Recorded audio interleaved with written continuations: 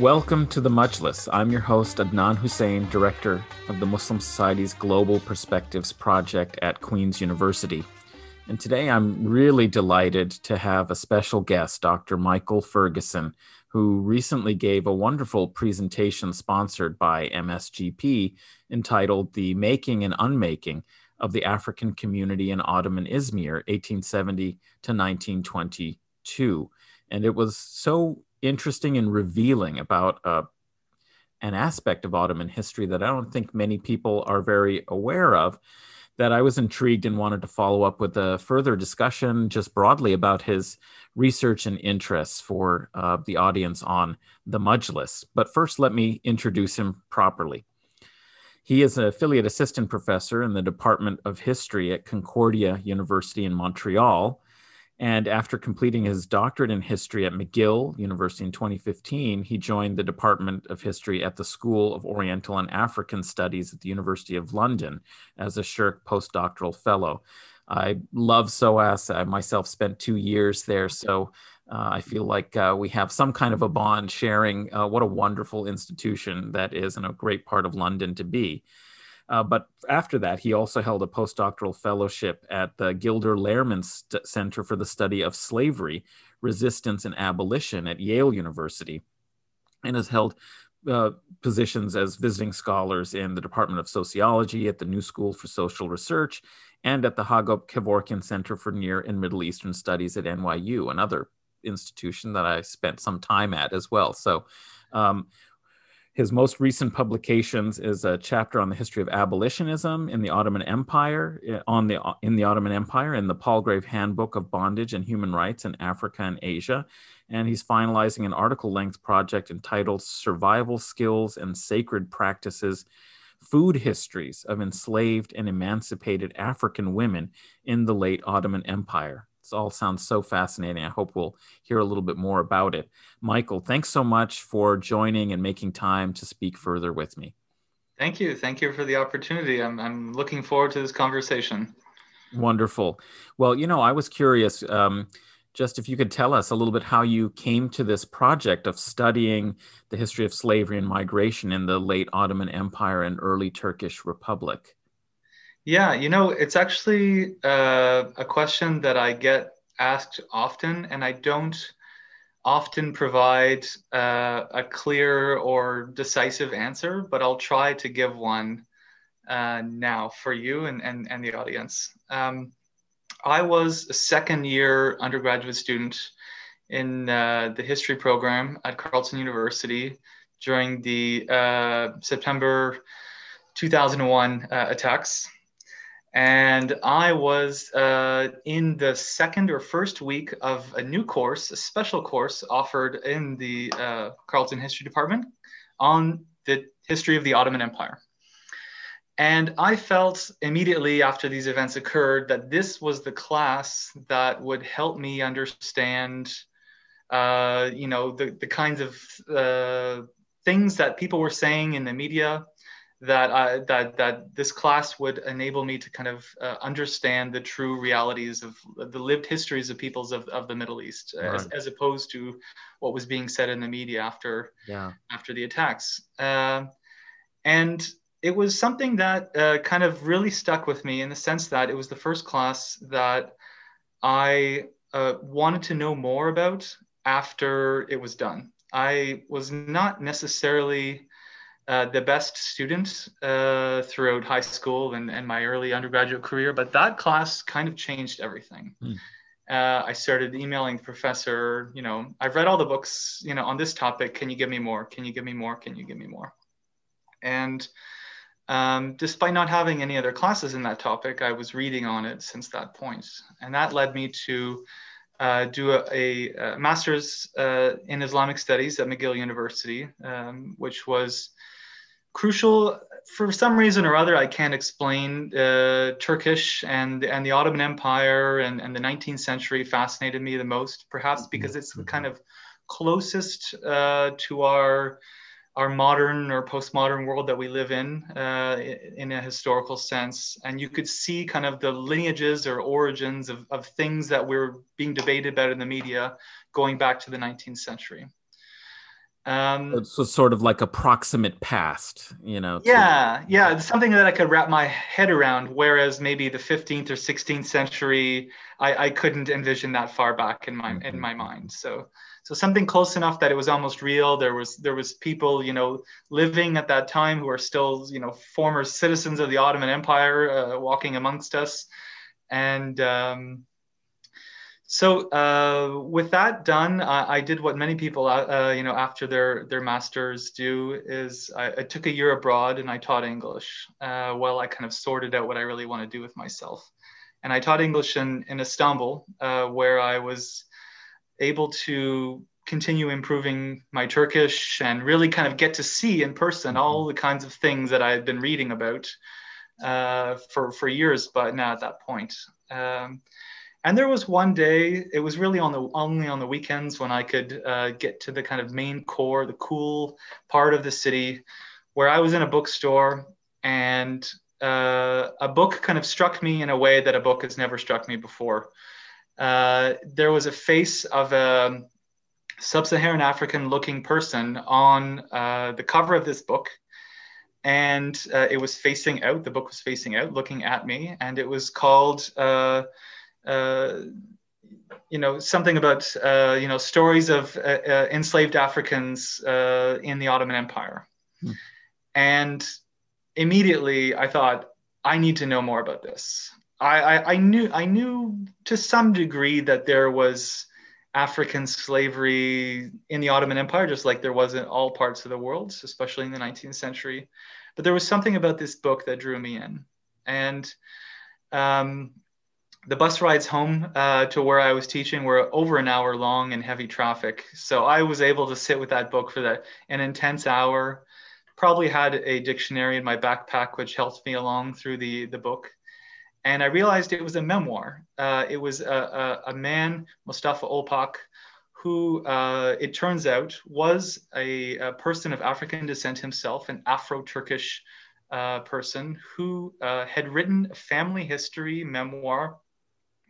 And it was the first of its kind to ever really reveal the lives of people who are descendant of enslaved Africans in the late Ottoman Empire. And it was only published in that exact year that I saw it.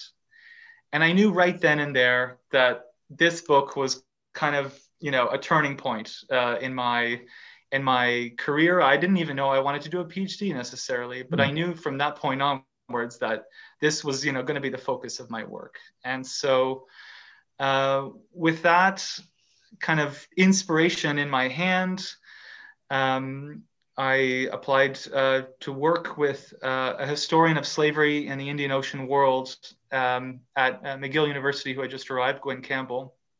And his specialty is kind of Madagascar, Zanzibar, India. So in some ways, a comparative analogy for African slavery in the Ottoman Empire. There was a lot of kind of overlap between the things that I was interested in him. And that's it. I was able to kind of focus my work entirely on the history of African slavery and their descendants in the Ottoman Empire and their legacies in the Turkish Republic. I think I should add one thing, is that what struck me was that it was so unexpected, just kind of like you said in the introduction. I had never really understood, the magnitude of this in the sense that there's descendants of these people still in Turkey today, still debating and struggling with their identity and trauma of living with the legacies of slavery. Wow, that is amazing. So sometimes when you said I don't have a good explanation, it seems to me that is an amazing and perfect explanation, that felicity, sometimes you come across something that just absolutely piques your interest and is a story that needs to be told and investigated further. So that makes a lot of sense. What an amazing find, to come across that. And you mentioned that you worked with somebody who specialized in Indian Ocean enslavement and African diasporas in the Indian Ocean. Are most of the Africans and their descendants in the Ottoman Empire, were they from this region of East Africa that also connected with the Indian Ocean world in trade. And I know, of course, in um, certainly by the 18th, 19th centuries, the Ottomans are also involved quite heavily in the Red Sea. Of course, they've been, um, you know, guardians of the holy places in the Arabian Peninsula, but also even in what is today, I guess, Eritrea. They had established, Yeah. Ports and presence in there. So what kind of interaction was there? And is this really where most of the Africans come from, is the Horn or, eastern coast regions Yeah. of Africa? You can probably draw a line if you're trying to figure out where the Ottoman Empire drew enslaved Africans from. If you take in North Africa, Tripoli, which is in Libya today, Mm-hmm. and you draw a line south, just south of the Sahara, that's kind of one side. Mm-hmm. So enslaved Africans would have been moved across the Sahara to the North African coast, particularly to Tripoli, Benghazi, and earlier up the Nile to Cairo and Alexandria as well. So there's a kind of a trans-Saharan route. And then there's the route that moves eastwards. And the kind of southern limits of that eastern route would be Tanzania, the island of Zanzibar, which was one of the most important ports and slaving ports in the Indian Ocean, especially in the 19th century. So slaves moving out of Zanzibar would have been shipped, up the coast of East Africa, either into the Red Sea, perhaps traded in Jeddah, the port of Mecca and Medina, Mm-hmm. Mm-hmm. or into the Persian Gulf to the now Iraqi city of Basra, which was part of the Ottoman Empire.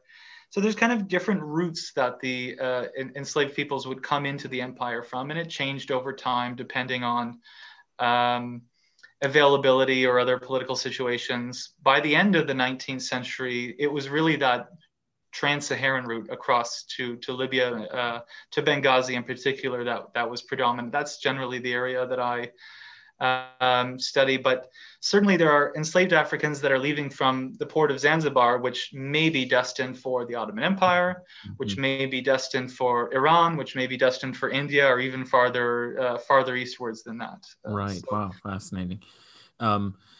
And how did they come into slavery typically? I mean, are these war captives or people who are raiding, or, what are the ways in which this, one dare not call it recruitment, but how do they acquire slaves that would come into the Ottoman Empire? Yeah.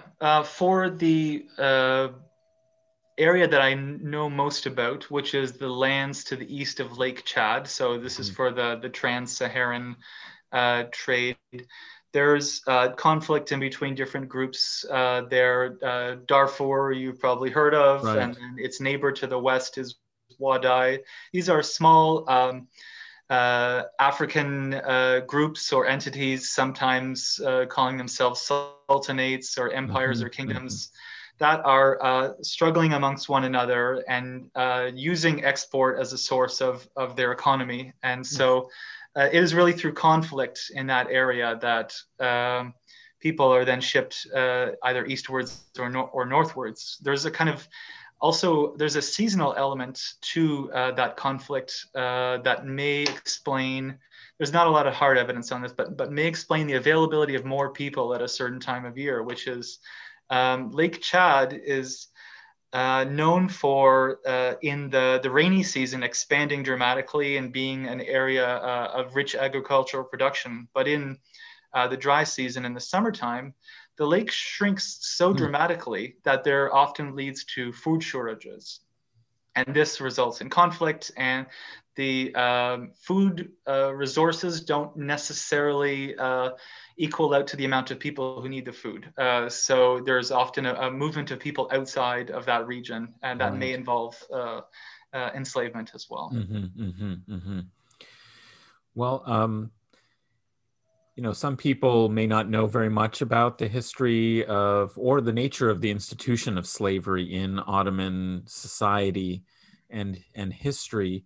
there's a lot of scholarship, of course, on the subject of early modern and modern slavery, increasingly not just in the Atlantic context, but in work by people who study the Mediterranean and also the Middle East, as you're doing. Mm-hmm. I'm wondering, if you have any thoughts on differences in the institution and these kinds of conditions in different contexts, and how it compares with the historiography that people might be much more familiar with, broadly speaking, about, slavery, African slavery in the Western Hemisphere, and particularly in North America, in the US, US South, and so on.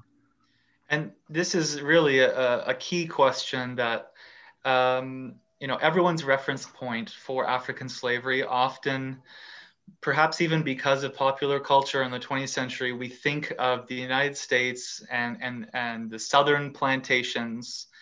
So, when we're talking about slavery in other contexts around the world, it's something slightly differently, but we always constantly have to be referencing that, what we call Atlantic or American slavery, because it's kind of our reference point. So we can make some kind of divisions in between the two kinds of slavery that exist. First and foremost, African slavery is only one of a few different kinds of slavery that existed in the Ottoman Empire in the 19th century. So this is different than, of course, in the Americas, where there is a smaller amount, of course, of indigenous enslavement, but African slavery is predominant. In the Ottoman Empire and elsewhere, there's also a second stream of enslaved people moving into the Ottoman Empire, who are known as the so-called white slaves, or Circassians, coming from the Caucasus region. So that mountainous territory in between the Caspian Sea and Black Sea. There, the Ottoman Empire also drew upon slaves, another kind of zone of instability, much like the one that we were talking about earlier, to the east of Lake Chad. So we can think about, this is not only, it's not just African slavery for the Ottoman Empire. So with that being said, we can now focus entirely on African slavery in the Ottoman Empire. One key difference with the American slavery is that in the Ottoman Empire, African slavery was not plantation-based labor. It was largely domestic labor, so within the household, cooking, cleaning, and child rearing are really the focus of African slavery in the Ottoman Empire. And that also is reflected in a kind of difference in the demographic or gender makeup in between those being enslaved in the Atlantic world and those being enslaved in the Ottoman Empire. So in the Atlantic world, where plantation labor, cash crop production is the focus of African slavery, there the majority of enslaved peoples are men. So roughly 2/3 are men. Whereas it's in fact the exact opposite in the Ottoman Empire, because you're dealing with domestic labor as a focus, cooking, cleaning, child rearing, as I said. 2/3 of enslaved Africans in the Ottoman Empire are women. So this is another key difference. A couple other things to add. Slavery in the Ottoman Empire was generally perceived to be a temporary state. There was cultural traditions that you were kind of supposed to manumit your slaves after roughly 7 to 10 years. And while there's no kind of rule for whether that happened or not, generally that seems to be the idea. And the function of slavery actually was different as well. I should have probably started with that, is that whereas in the Americas, we're looking simply at this kind of economic, enslaved labor to, profit. The line is very straight in between those two things. In the Ottoman Empire, the idea of holding enslaved Africans is not simply just to benefit from their labor, but as a means of increasing your social capital. So the more people you could have in your household under your employ or who are you enslaving demonstrates to others of your status in the Ottoman Empire that you are a wealthy individual of a certain amount of power. And this is a kind of way one would kind of work to improve their own position in Ottoman society. And that being said, those who are emancipated by their enslaver in the Ottoman Empire are supposed to maintain some kind of patron-client relations after emancipation as well. So there's another kind of difference between the Ottoman and American contexts. Right. Okay. So there's a continuing social relationship that can undergo changes in the sense that you might be more subordinate and dependent as a slave and more restricted, but even post manumission, you're affiliated and connected with that household as an interest group, as a set of alliances for solidarity and support in negotiating life in Ottoman society. Maybe the most simple version would be maybe you are working in one of the businesses that the head of the household owns as a porter or as a tradesman or craftsman, that kind of thing. Right. And sometimes, I mean, I think there are cases perhaps also of where somebody is an agent who works on behalf, carries goods and sells them in the bazaar, does commercial or mercantile activity, and then even post-emancipation might be, working in that kind of function or capacity. Yeah. Well, that's interesting. Those are some very significant differences in terms of social role and characteristics. Also, given the gendered orientation and nature of the work, that women doing women's labor as it was defined in the social division of labor in the household, what happens to descendants, children, offspring, both in terms of their status, in terms of whether they remain as slaves if they're born to an enslaved woman in a household, but also if they're male, what might happen, what might they do, since there's less opportunity, it sounds like, for work within the household. I suppose they would have to find some of these other jobs and tasks within business and so on.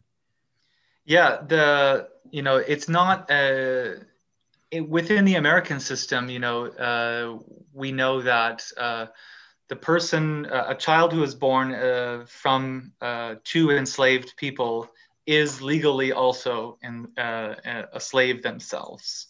And this is not necessarily the case in the Ottoman context as well. One of the more interesting aspects of kind of the legal aspect of these kinds of things in the Ottoman context is the legal concept of the Walad, so the mother of the child in Arabic or Turkish. So if the enslaver has a child with one of the enslaved people in their household, if they recognize the child as theirs, as their child legally, then that child is considered to be free.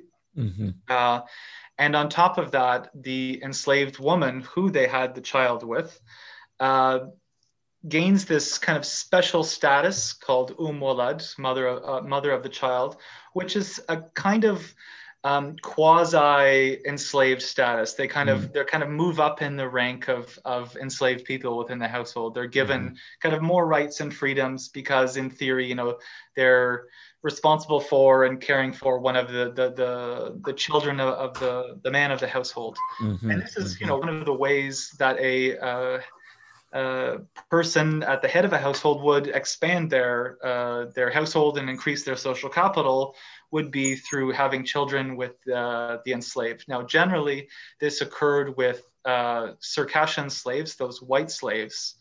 They were in fact purchased with the intent that they would eventually become the wives of the elite in the household. But often there are instances that this happened with enslaved Africans as well. Right. But we don't have a lot of information on this topic beyond that. Right. So you could say that it wasn't a racialized system of slavery, but that race could play a role in the way in which someone's social status or particular roles within the household and the enslaved system might work. Yeah. Well, I mean, without using the concept of race too heavily because we know it's kind of constructed in the Western American context. If we say the backgrounds of the enslaved women, whether they're from sub-Saharan Africa or the Caucasus Mountains, determine their general trajectories. That is, the enslaved Circassians are much more likely to be mobile within the household, to advance, maybe to become a wife of the leading man of the house, and kind of move up within a social status, whereas enslaved Africans coming from sub-Saharan Africa are generally resigned to the menial tasks in the household and have much less mobility in the household as well. Okay, yeah, very interesting.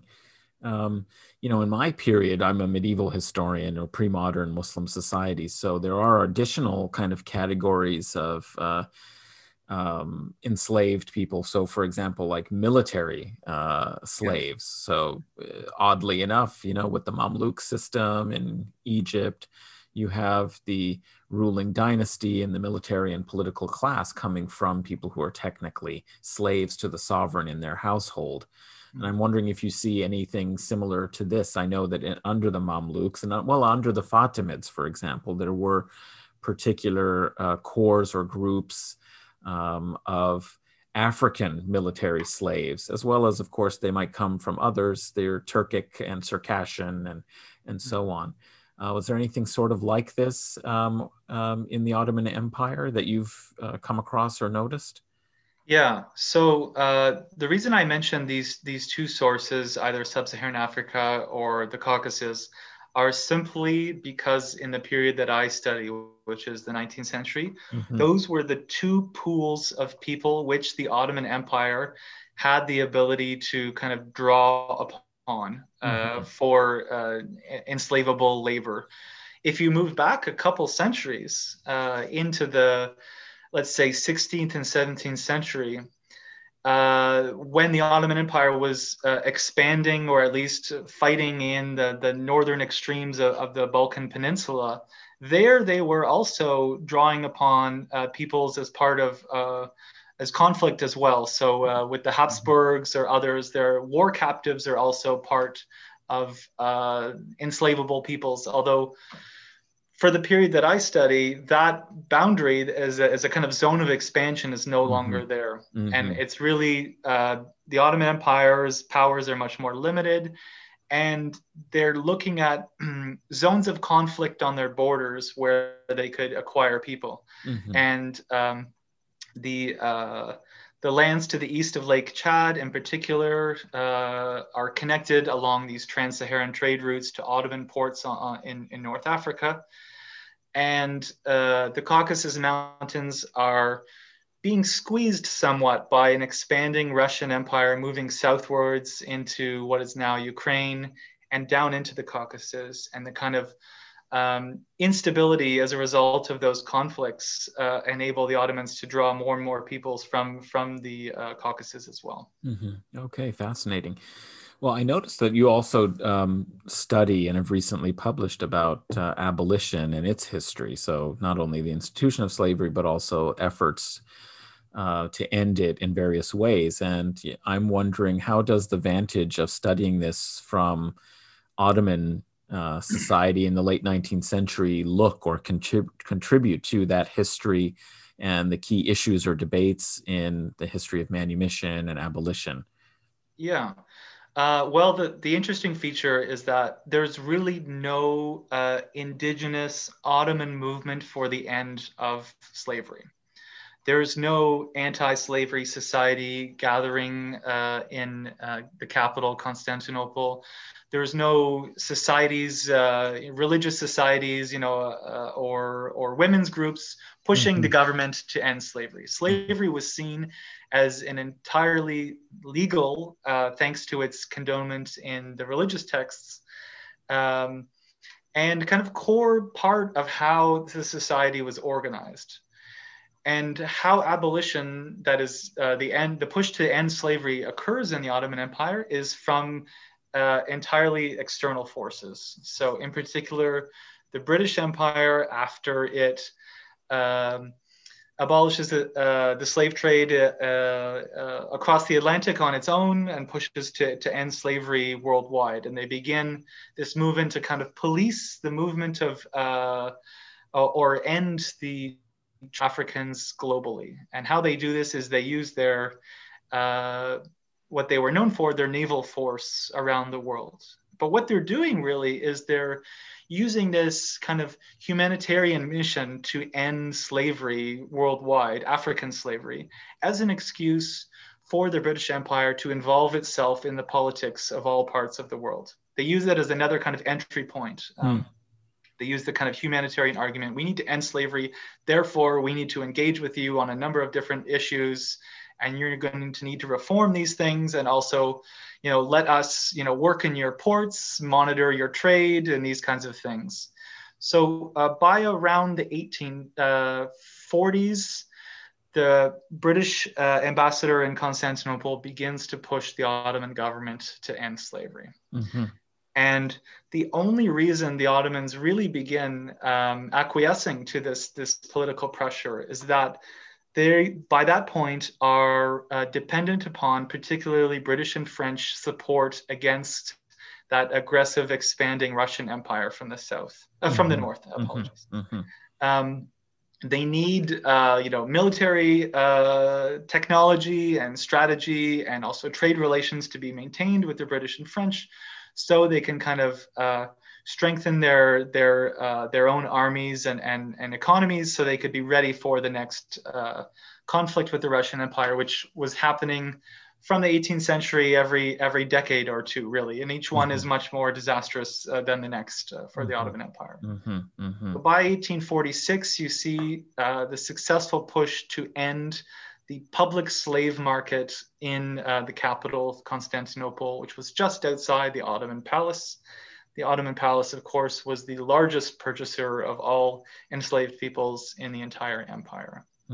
And then the kind of major date we use as the turning point is 1857.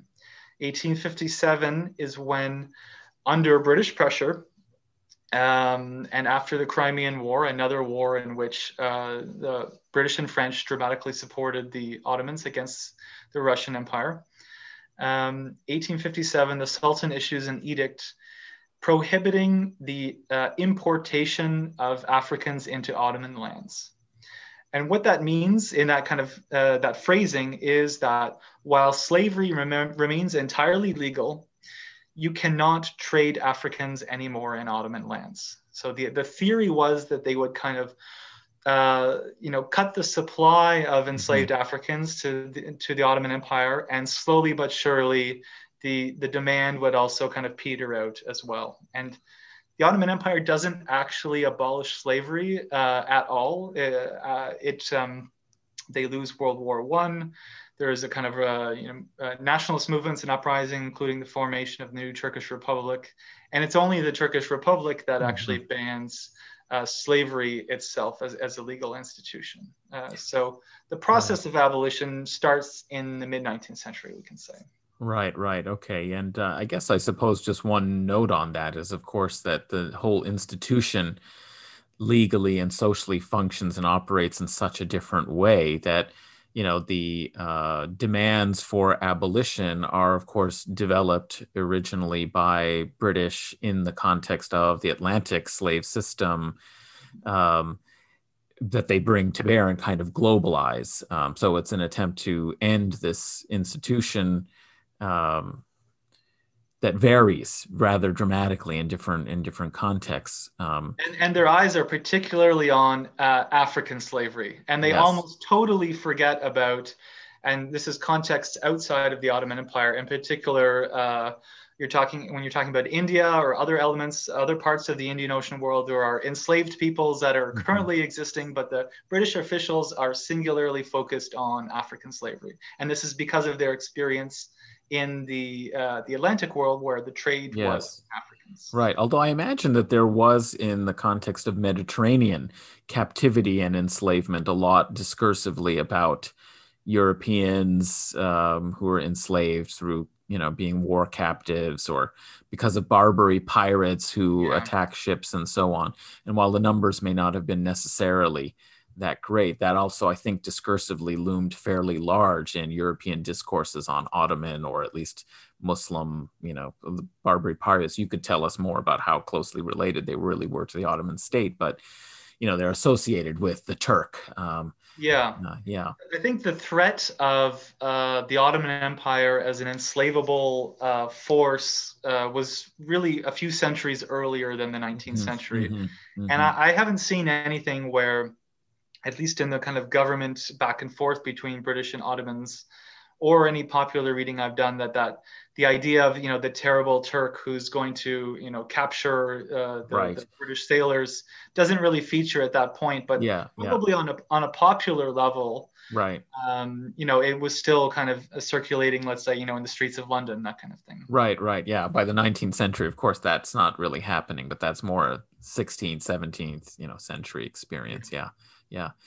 Well, we haven't talked so much, and I know you've been generous with your time, but we haven't talked much about the Africans themselves in Izmir and other places, and what their experience was like. Particularly, I'm interested in anything you might say about their community and culturally what kept them together. And I'm thinking in particular any of the distinctive features of their piety or religiosity and public celebrations, since they had converted or been converted, Mm-hmm. depending on the situation or how one understands it, to Islam. But they also seem to maintain aspects or elements of prior religious practices, and I'm wondering if you could tell us a little bit more about their life and culture in Ottoman society.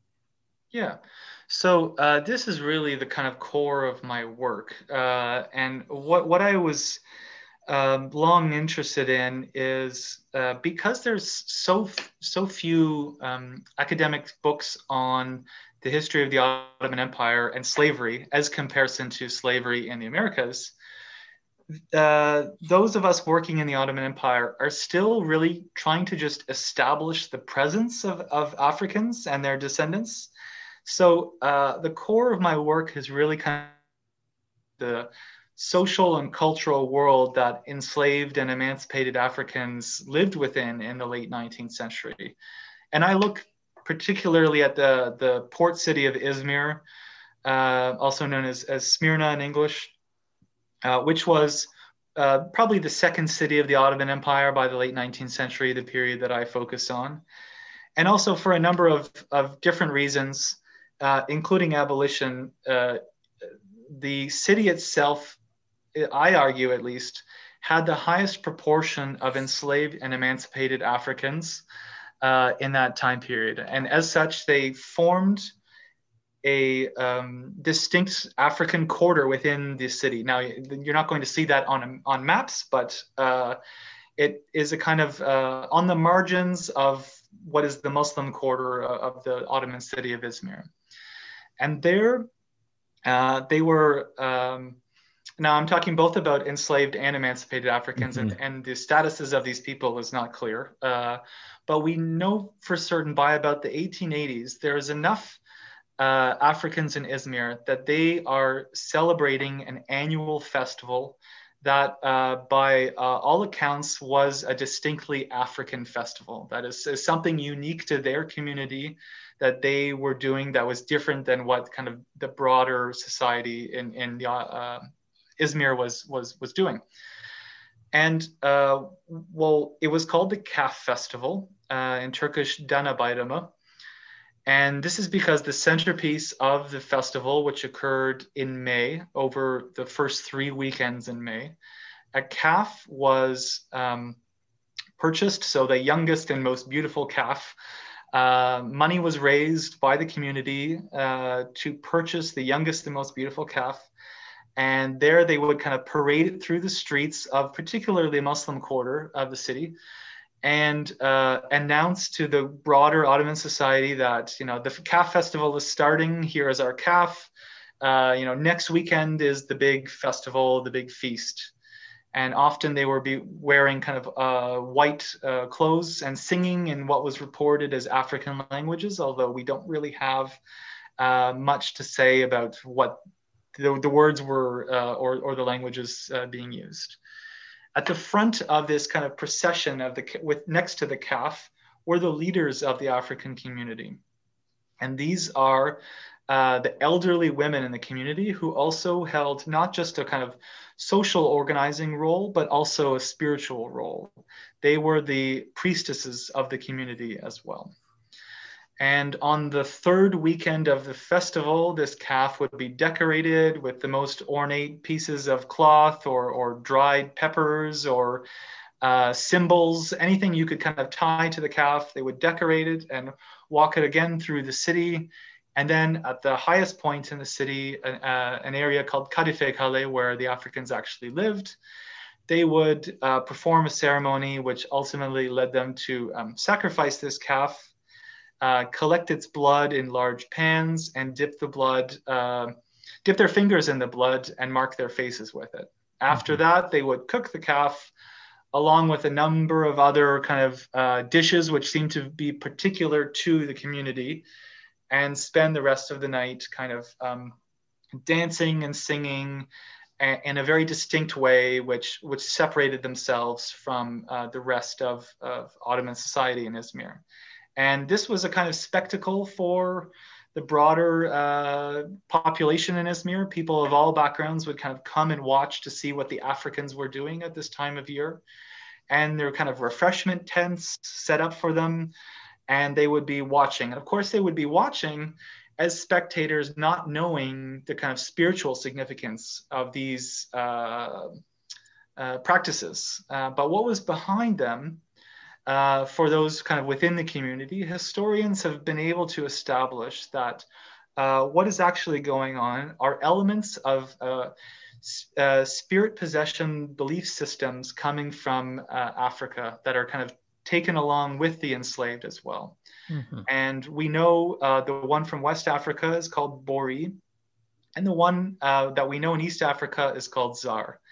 Now, generally, the elements are similar enough that we can talk about these are the things that are happening in Izmir, but we can't necessarily define in a certain detail, because the population in Izmir of enslaved Africans and emancipated Africans are coming from a whole bunch of different ethnic linguistic groups. So they're kind of recreating a new social world in this space. At the very same time, as they are enslaved and brought into the Ottoman Empire, they are theoretically and according to the Ottoman state Muslims. And it's possible that some of them may have been Muslims before they were enslaved, which is technically illegal, but not really a general concern of those of buying and selling enslaved peoples. So at the same time, they kind of associate this African, let's say, sub-Saharan African non-Muslim practice with a Sufi belief system that was operating in that part of the city as well. There was a tomb that was operated by Bektashi Sufis, and the actual sacrifice of the calf took place next to the tomb. And in some ways, we can see that the Africans may have been kind of strategically associating themselves with a form of Islam that may have been able to accept and integrate their unique practices at the same time. Right.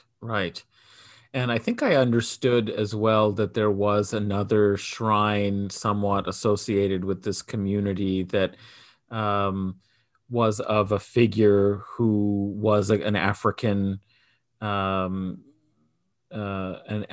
Sufi saint that is commemorated in an earlier period of Ottoman history as almost a kind of spiritual forebear of the local African community in Izmir.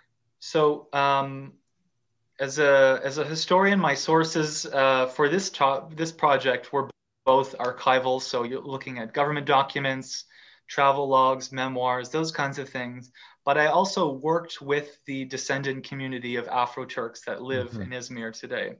And the man who I mentioned at the start of our discussion, Mustafa Olpak, who wrote that family history, I was able to connect with him years later, and he became kind of central to me being able to kind of map on the ground in Izmir the cultural, social lives of the African community in the 19th century.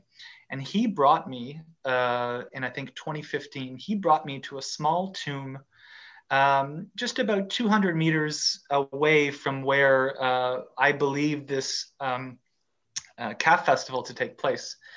He showed me next to a small house a little box on the ground with some candles in it, and said, "Do you see that? That is the tomb of the twin brother of the Sufi saint that where the Africans used to perform their calf festival, and that this tomb to this day was believed to be an African saint's tomb."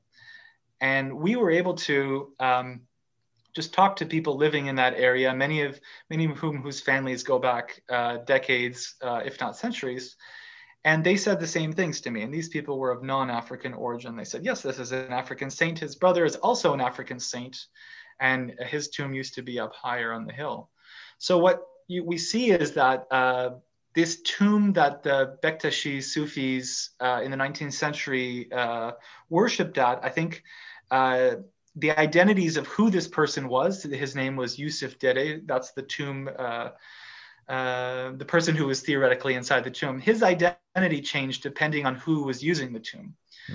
So for the African community, the saint in the tomb is African at the same time. And interestingly, for the Greek Orthodox community in Izmir in the late 19th century, this very same tomb was also worshipped by that community as the tomb of Saint Polycarp. Mm-hmm. So you can kind of see, this shared sacred space, depending on who's using it, it's changing kind of strategically. Right.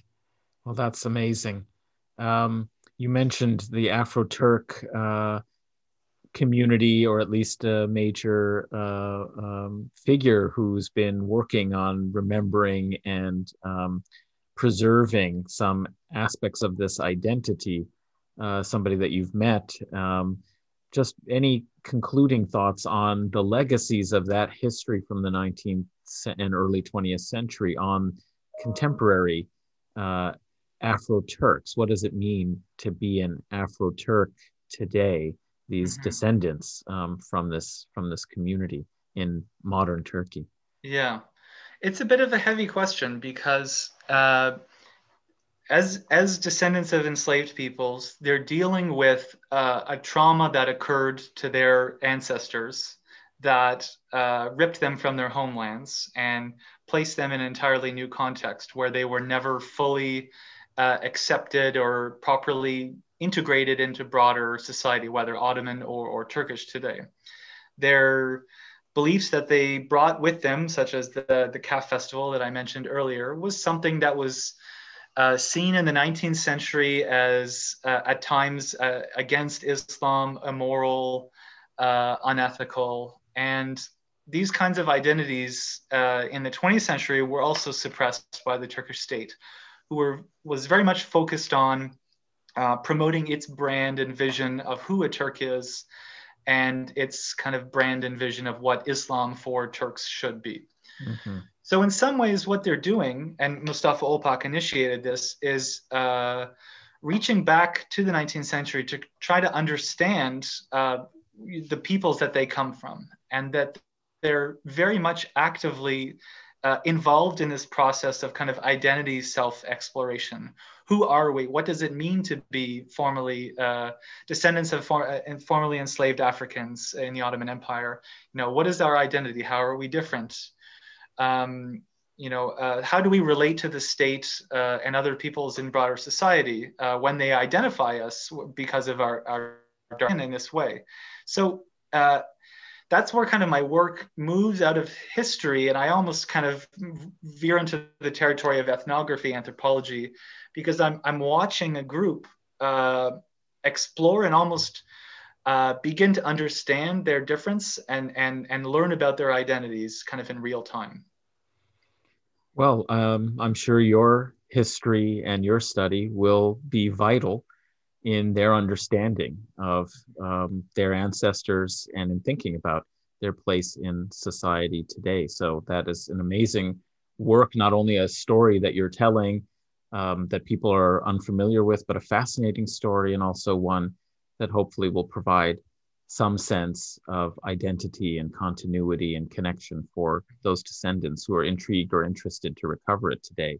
I want to thank you so much for a fascinating conversation. Your work is so intriguing. There's so much more to ask you about. Yeah. I look forward. I hope, when you publish more of it and are ready to come and talk about different aspects of it. We didn't even get to talk about food, unfortunately. Well, there you go. I mean, there's a whole topic there. I noticed that these African women that you were mentioning who supervise the festival prepared all these special foods. So I'm assuming you've been studying these food histories of these women, and that's something else we would love to hear about at some point. So thank you so much for joining, and I look forward to speaking with you again sometime soon. Okay, thank you very much. Anytime.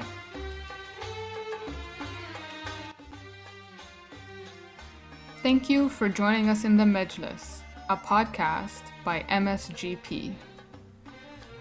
Muslim Society's Global Perspectives, or MSGP, is an initiative at Queen's University dedicated to connecting the complex history of Islamic societies with the contemporary world.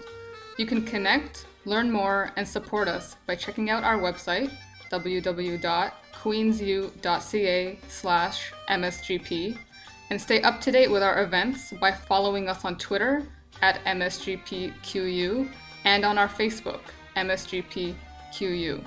You can also follow our YouTube channel, The Mejlis.